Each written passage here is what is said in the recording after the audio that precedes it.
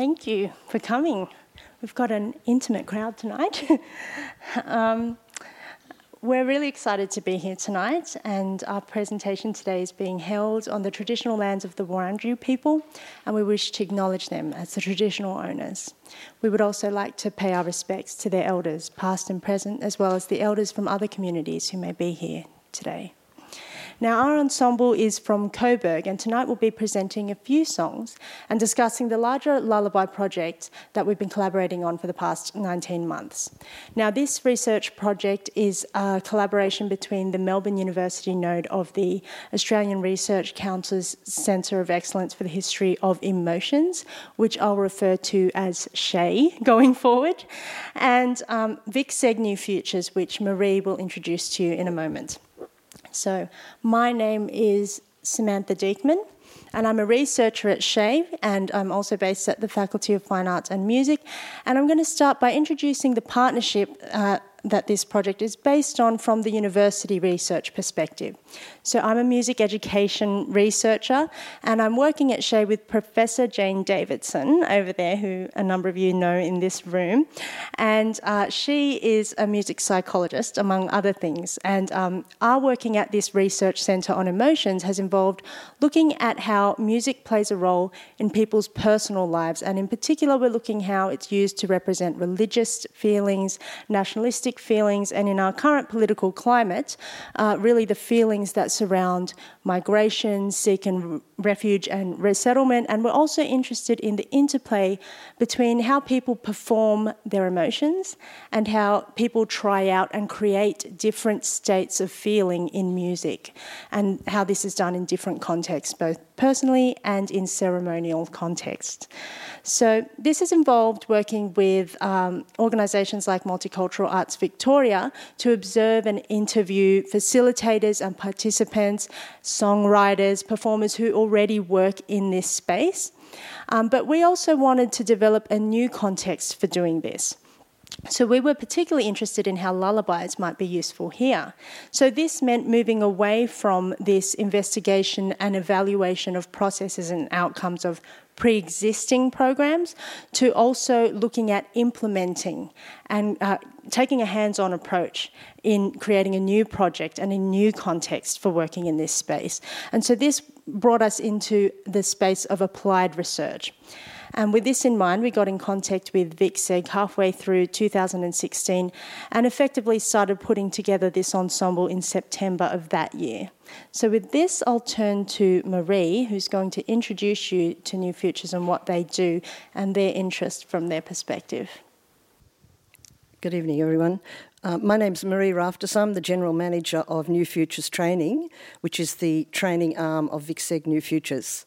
I too would like to pay my respects to the Wurundjeri people of the Kulin Nation and acknowledge their elders past and present. However, I would actually like to see that Welcome to Country serves as a reminder to all of us here that we were all once refugees and migrants. And with that said, I would also like to acknowledge our brothers and sisters who are on Manus and Nauru because of the result of very cruel governmental policy, past and present governments, I might add. I would also say that I would by far prefer to live next door to an asylum seeker who had crossed the large sea, fleeing persecution to find a better life, than to actually live next door to somebody who won't even cross the parliamentary floor to actually offer assistance to these people. So with that said, VicSeg New Futures is an organisation that supports refugees, migrants and asylum seekers, offering support, advocacy, and also, from my part of the organisation, training, accredited training, and hopefully entry into the workforce.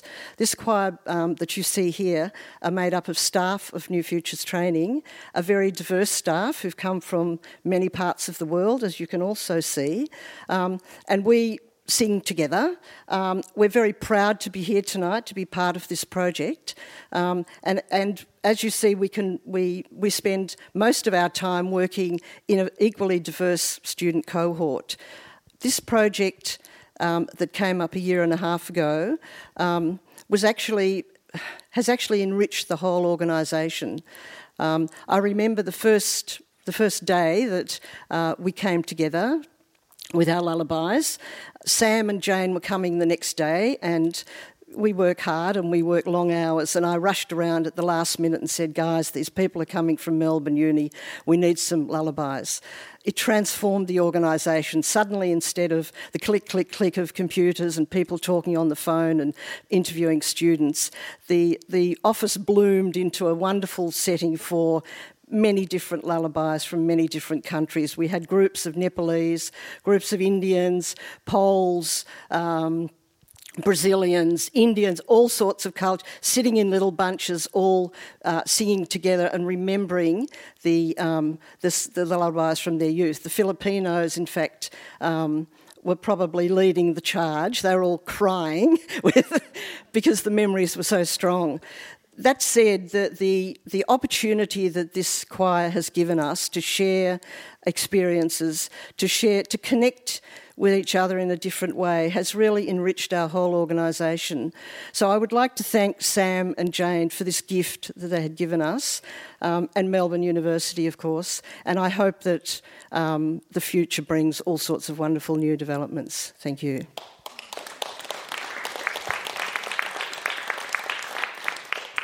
Thank you very much, Marie, and I speak for Jane and myself when I say that we've been absolutely thrilled to be part of it. And certainly from our perspective, that emotionality with which you spoke at the beginning there about what's happening in our country at the moment, and the ways that emotion informs these political discussions from both sides of the debates, both locally and globally, are definitely part of the impetus for why Jane and I got into this, and seeing in particular how music and in this particular project, lullabies might be used to explore bridging across difference, and that includes across political differences as well.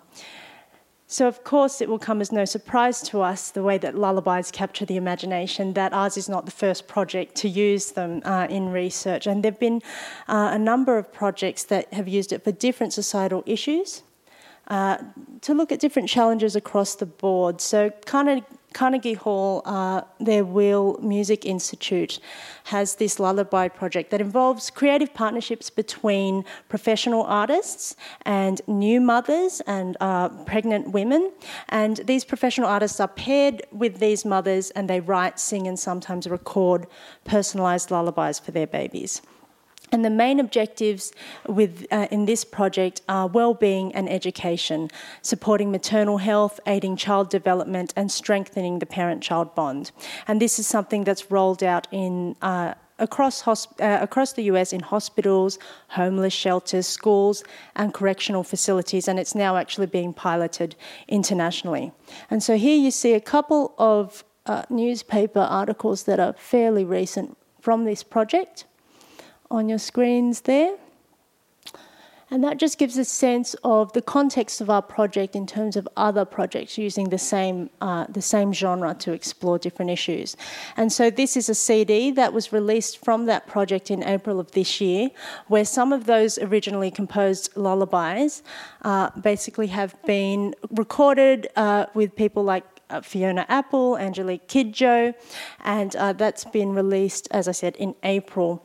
Other lullaby projects include In Music Therapy, Australian music researchers Felicity Baker and Elizabeth McKinlay. They did an education program with first-time mothers, again, who were provided with lullabies, and they were trained how to use them effectively from a music therapy and music psychology perspective.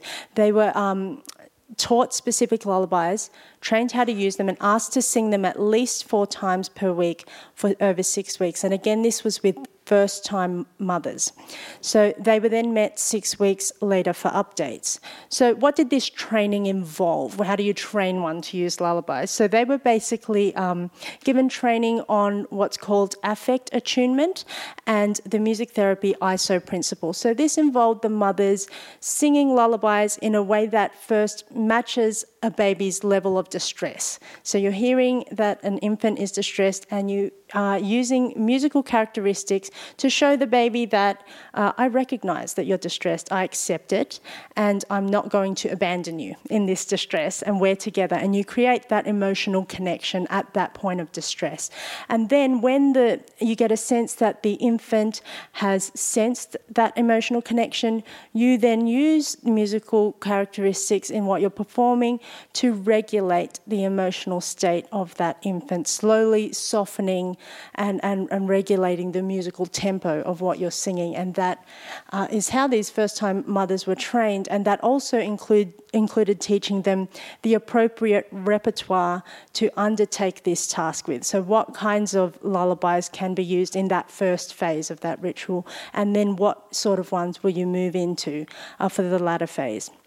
And it also included looking at how body contact can be used to reinforce the intentions that you have behind that musical interaction. How to do this in a way that doesn't overstimulate the baby. So here we've got both projects with first-time mothers or new mothers, and some with more of a music therapy angle. Other projects have looked at lullabies in a completely different life stage, though. So it sort of comes to mind, yes, new mothers, babies. But one music therapist, O'Callaghan, combined them with laments in working in the palliative therapy context. So analysing his experiences using music therapy with patients in advanced cancer and neurological conditions, O'Callaghan theorised that qualities associated with lullabies and laments can be integrated. So we know that lullabies, yes, they're caring, they're joyful, they're supposed to be, about loving a baby, but there's also a lot of themes of loss that come through in some of the lullabies, and we'll hear a little bit more about that later today. And similarly, laments include elements that are about caring and are about comforting. And so O'Callaghan pointed out how these themes interacted and how they could be used in this palliative care setting. So that's those two studies there. Now, having looked at those very different domains, we're going to turn to the area that we're interested in looking at with lullabies, which is actually intercultural harmony. What drew us to lullabies in the first place in this space?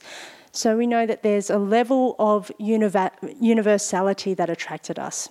Using music or music-like rituals, and I say music-like here because not everybody in the world conceptualises music the same way.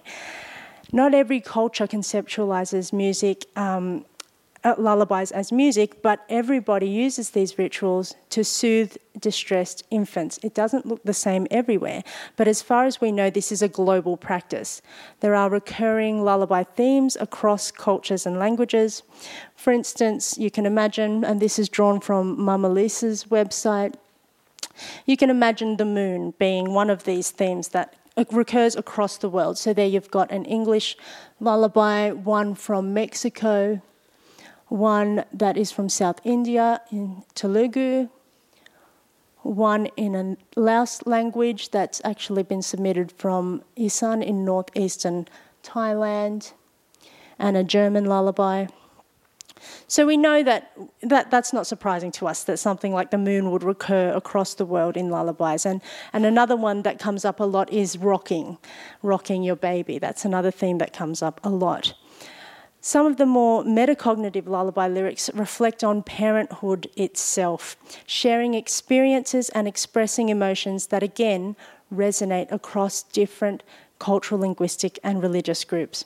So being a Melbourne-based choir, one of the lullabies that we've learnt was penned in the past few years by local artist Missy Higgins for her firstborn child, Sammy.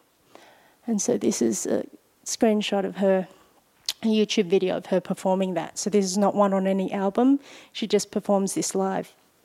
And it's one that the choir laughed at when I asked them to sing it, because it's like I'm asking them to sing it for me, because it's Song for Sammy and that's my name. So they thought that was a little bit egotistical. So sing to me. So But this one was particularly affecting to several of the parents in our choir, because though they come from various different backgrounds, the lyrics and the emotionality of this song, many of them came up to me and talked about how it perfectly captured their sentiments when they first became parents, because the song talks about many of the firsts that you experience when you have a child for the first time.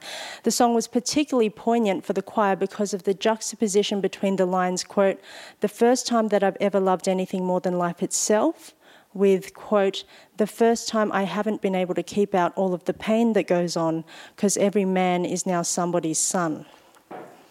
So this bringing together of the gentleness of lullabies, the recognition that the intense love that one has for one's child is shared by parents across the world, and the implied call for peace-building efforts, that's echoed by another project around lullabies that some of you may be familiar with. And this is the 2004 compilation album Lullabies from the Axis of Evil. And this was conceived by Norwegian music producer Eric Hillestad as a response to the then US President George Bush referring to particular nation states as constituting an axis of evil.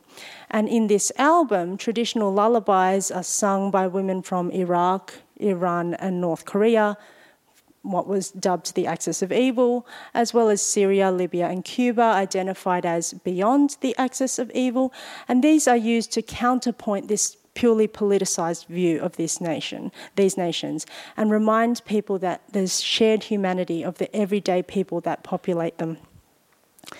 At the same time as there's this level of universality, we know that lullabies are culturally specific, and it's been the way that we've learnt a lot about each other's backgrounds, the histories that have shaped our families, and things that we didn't know before, even though, as mentioned previously, you know, these people have been working with each other and have known each other well before this project. And so with that, I will pass on to John, who is going to tell us about the song that we sang for you at the beginning. Good evening, everybody. My name is John Zika. I'm the Executive Director of VICSEG New Futures, and I'm also the brother of Charles from Melbourne University. The beautiful Czech lullaby that you heard at the opening of this evening is a quite unique form of the lullaby genre. Rather than the usual communication between mother and child, this conversation is between the child, a baby male, and its mother. And it's about that child's ultimate future as a man. The lullaby is also a little window into its times. The first documentation of this lullaby was in the first decade of the 20th century. It was the time when the empires of Europe were arming themselves for war and marshalling their populations, their colonised populations, into vast popular armies. I'll give you a translation of that lullaby. Bring me up, my dearest mother, like the apple of your eye. Nurture and raise me, my dearest mother, like a rosebud ready to bloom. And when finally you have brought me up, you will look at me proudly and see how well it suits me, the white dress coat. Now the lullaby finishes on the word bile kabatek, the white dress coat, which is the ceremonial coat of an officer of the Austro-Hungarian army. So it's the clue to the whole message of this lullaby. The prime purpose of this child's existence and all of those like him is to serve and possibly die in the Imperial Army. So this is a lullaby of protest. It's an anti-war and an anti-colonisation lullaby. Subversion couched in the ironic patriotism which was typical of Czech resistance to occupying powers. Our father sang this lullaby to me, and I'm sure to Charles as well. It would have resonated with him in a very special way. While he was a young child, born in 1909, his father, a few years later, like so many others, was dragooned into the Great War and after more than 4 years found his way back, damaged for life. That's what Chovejte mě, mamačičko is about. Thank you, John. So as we can see, we learn a lot about the history of each other's countries and as well the family memories that come through. And so it's got both of those layers. And with that, Chanaka is going to share with us about the Sinhala lullaby that he shared earlier. Good evening, ladies and gentlemen. I am Chanaka from Sri Lankan background. Majority of the population in Sri Lanka are Buddhists. Most of the people believe Lord Buddha's advice on parenting based on 4 noble qualities of Lord Buddha, namely metta, loving kindness, karuna, compassion, mudita, appreciative joy, upekka, calmness and composure. So every parent used to follow these basic concepts. Lullaby plays a major role in building connection between the child and the parent. When the children grow older, most children used to worship parents daily with 2 poems. In Sanskrit, it's gathas. One for the mother and one for the father. Every day to show their respect towards the parents. This relationship helps to bridge connection between the child and the parent when they grow older. I worship my parents with this practice from my childhood, and today I experience as a father. The same from my daughters as well. Singing a Sri Lankan lullaby on a multicultural platform is a pride for me, especially with my Indian and Nepali friends, because the Lord Gautama Buddha was born in Lumbini, in southern Nepal, close to Indian border. Further, I would consider it as a paying tribute to Lord Buddha. Buddhism, a rather way of life, was later absorbed by majority of the population in Sri Lanka. My Indian friends still believe Lord Buddha was born in India. At first I thought practicing and singing a Sri Lankan lullaby together with my colleagues was a challenge because the language barrier, but we succeeded at the end. You will hear in this lullaby the father's love and affection towards the baby. On this video, you will see our male choir team was performing last December. Thank you.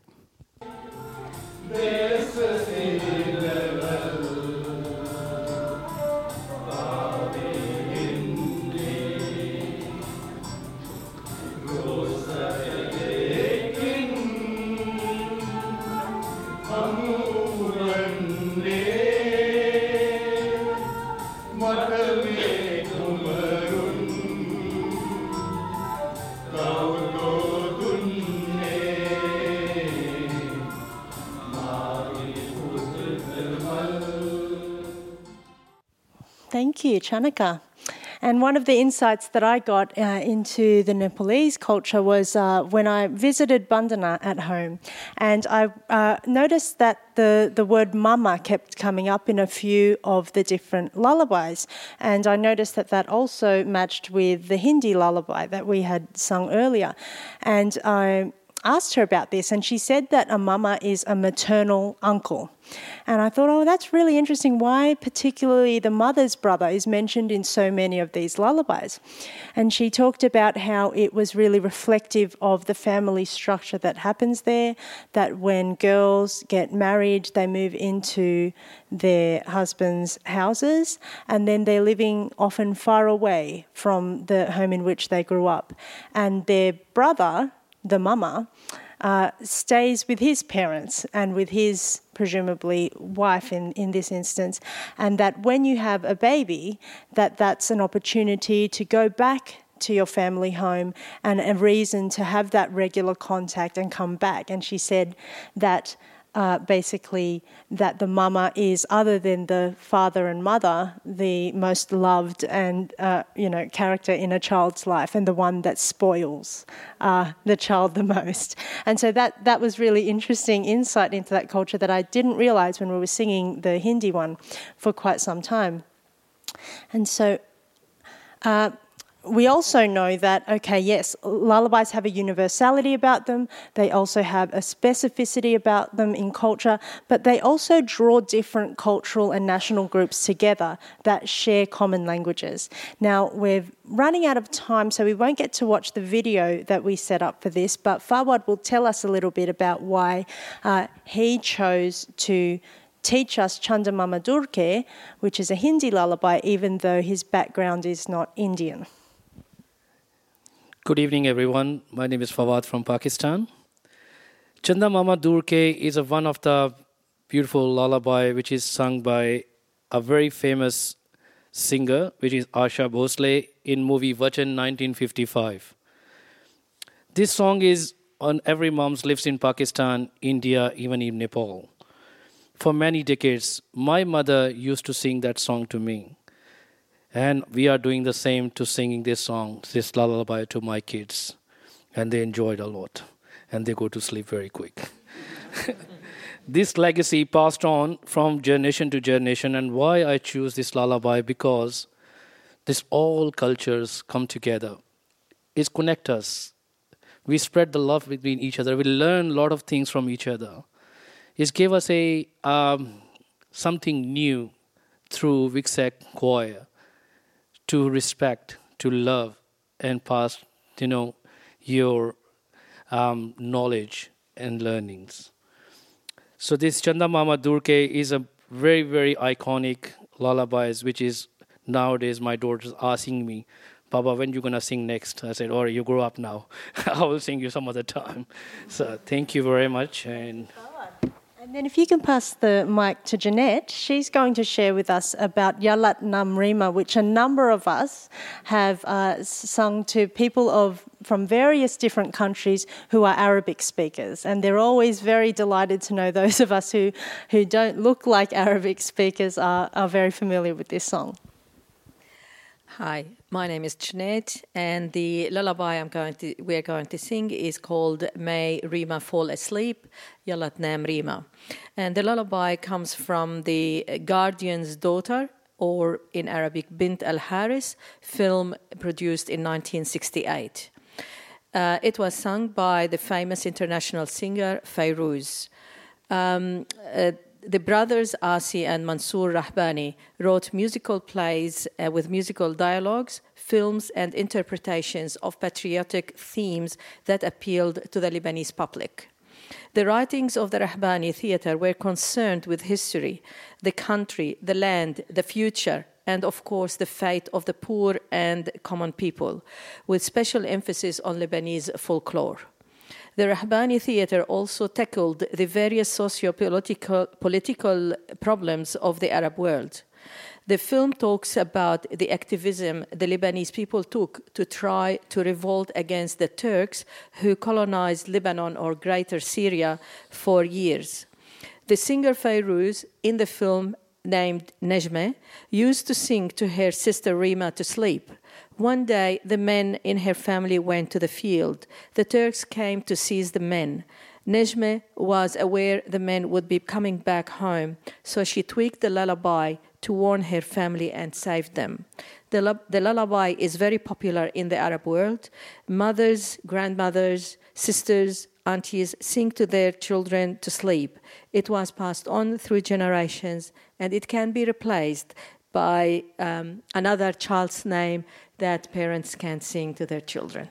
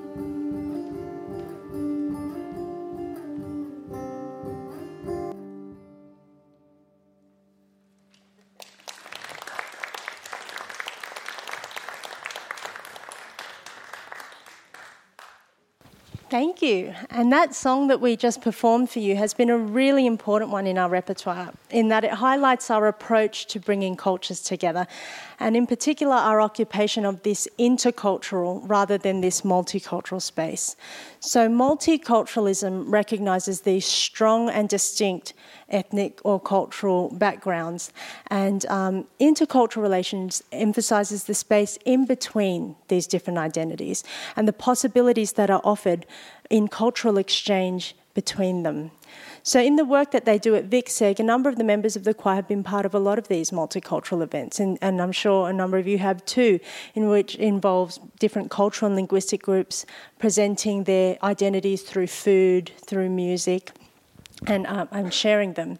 And Jeanette told me that the closest she'd come to this sort of format that we're using is when she was involved in an early childhood group that sang Twinkle, Twinkle, Little Star to each other, but the different language groups would present it with translations in their own languages. The difference here is that the singers, we're all learning each other's lullabies, and in occupying this space and being involved in this exchange, those teaching their lullabies as well as those learning the songs of others, and I'm in both of those categories throughout this project, they're undertaking a navigation of difference. That is, in order to understand how can I teach my lullaby to you and my language to you, I need to work with you to understand what it is you're finding really difficult about it and what aspects you consider foreign. So it's an exercise in taking someone else's perspective, in empathy development. And it's we're both putting effort into understanding each other's point of view, and something familiar to me is being defamiliarized. It's becoming something, I see it the way that you see it. And Yalatnam, and that's where Yalatnam again has been really important, because almost to a person, when we discuss the repertoire that we have, Yalatnam has been described as the most difficult to learn by all of us, and because of the language and because of the different musical style, and that is different to. That is a number of us in the choir, not different to Jeanette when she came across it. But it's understanding that difference. And then you go and teach your own and you realise, oh, this is how it's different to someone else. And so it's that navigation that this project has allowed us to explore. And what it also shows us is this transition to the performative space. Because while we, as we said before, lullabies have a universal element to it, it has a culturally specific element to it, but they're also very personal. And we touched on this a little bit before, but this sharing of the personal is part of what has made it so special to a number of people in the choir. But what this also means is that sometimes the songs that we sing are songs that were used as lullabies or are used as lullabies in our families, but they were not intended for that purpose. They're not composed for that reason. And here I'll get Dougie, wonderful guitarist, to share the story of Danny Boy in his family. Good evening. Danny Boy obviously is not a traditional lullaby, but it is something that's been sung through at least 4 generations of my family. When I was a boy, we lived with my grandparents for a while, and Danny Boy was my grandfather's favourite song. He was in the army during World War II, and I think the song reminded him of that because he would cry every time he sung it. While the lyric meaning is somewhat debated, it's thought to be about a father sending his son off to a war or to an uprising, and I guess that's what resonated with him. I found it surprisingly difficult to bring to the choir. I find it difficult to talk about still, because I just remember him kind of being really sad while singing it, and it's certainly something now. I have an 18-month-old son who's my first child, so I do hum it to him sometimes. You pull whatever you can, trying to get a baby to sleep, I've learned. But that connection, I think, that's come from my grandfather. I really do feel that, and I understand why he used to cry a lot more than I ever thought I would. Thank you. And now we'll get Fawad to share another lullaby that he uses with his children. Actually, this is not a lullaby. It's a song which got a special connection, a spiritual connection, you can say. When my daughter was born, I was tried all the lullabies to let her sleep, and she is still awake. And I said, and I started humming one day and very end said, all right, I will try this one, which is I tried and she fall in sleep. And she gets used to it. Every night she asked me, looking at me and say, when are you going to sing? So I started doing that. And she was going to sleep every day. So this is taught me something, it's not that what we're supposed to tell the kids. Kids even tell you what they want to hear. So then I start doing, since I've got another boy, and I'm doing the same thing with him. So really enjoying, with the whole family. So now my daughter is 8 years old, and she still sometimes says, can you sing again, please? Well, I said, all right, no problem, we can do that.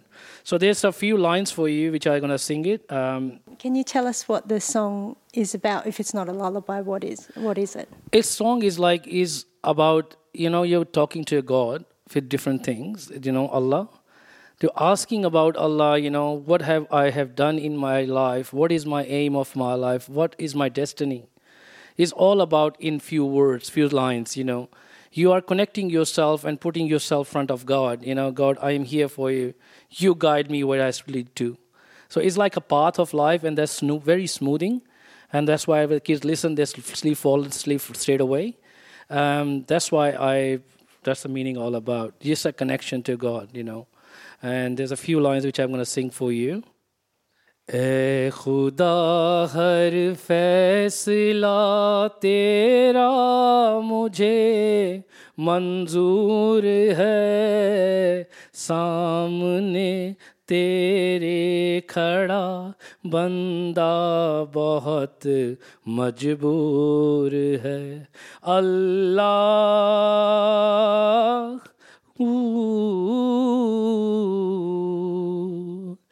हर दुआ मेरी किसी दीवार से टकरा गई बेखबर होकर मेरी फरियाद वापस आ गई अल्लाह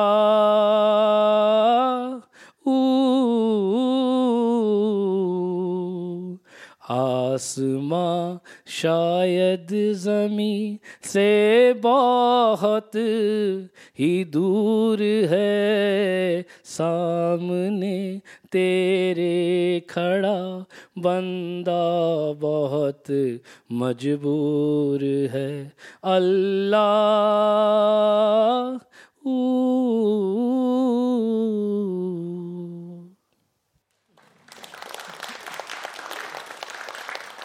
Thank you, Fawad. Such a beautiful voice we're spoiled with every second Friday, and thank you to both of you for sharing such personal stories. And that personal, that intimacy that was shared here tonight, it characterises the sessions that we have at Lullaby Choir. But then you can imagine how this is transformed when we move it into a public space, right? And this is where we love singing to, for and with our audiences. But of course this takes on a different emotional quality when we're on stage. We've sung on a train platform, on a moving train, in an aged care home, and, you know, at a Melbourne Polytechnic launch. And these spaces change the function of the music. So it's moved from being something that's private material for soothing a baby to a cultural and personal artefact that we're using to exchange parts of us, or share parts of ourselves with others in the group, and then collectively sharing that object with audiences as a piece of music that is to be mastered. And this shift means that certain musical elements of the repertoire has to be changed sometimes, and we have to negotiate. For instance, the Arabic lullaby is not meant to be sung by a group, but meant to be sung, and of course lullabies in general, you imagine a solo person singing it. And so how you translate that, especially with some of the tricky improvisation that is often used in that sort of musical style, how do you do that in a way that a whole group can come together? And so you're negotiating that, okay, are we going to add clicks, and you're asking questions about authenticity and those shifts, and that's what happens in these sorts of music projects. At the same time, what we do in public and what we do in this choir feeds back into the private lives and the domestic spheres of everyone involved here. And I'm just going to show you some video here that was taken in the home of Kiran, who already had a practice of improvising songs and rhymes with her daughter, but after joining the choir, she was inspired to teach her Chanda Mama so that Ashal knew a lullaby that was connected to her heritage. Chanda Mama duke, kue kapai buke, akai thagi me, munde kue phali me, Chanda Mama duke. I forgot another one. प्याली गई दूध प्याली गई दूध मुन्ना गया root खाए थाली में मुंडे खादे थाली में. And so we see there as well the teaching process that happens. And we'll see that teaching process happen again here with Bandana and Arush, her son, who is almost 4.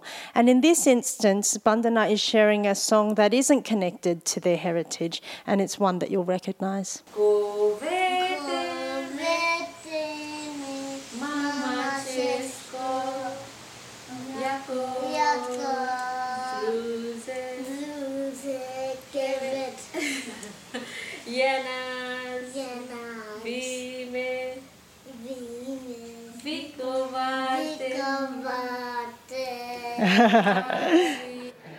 Okay.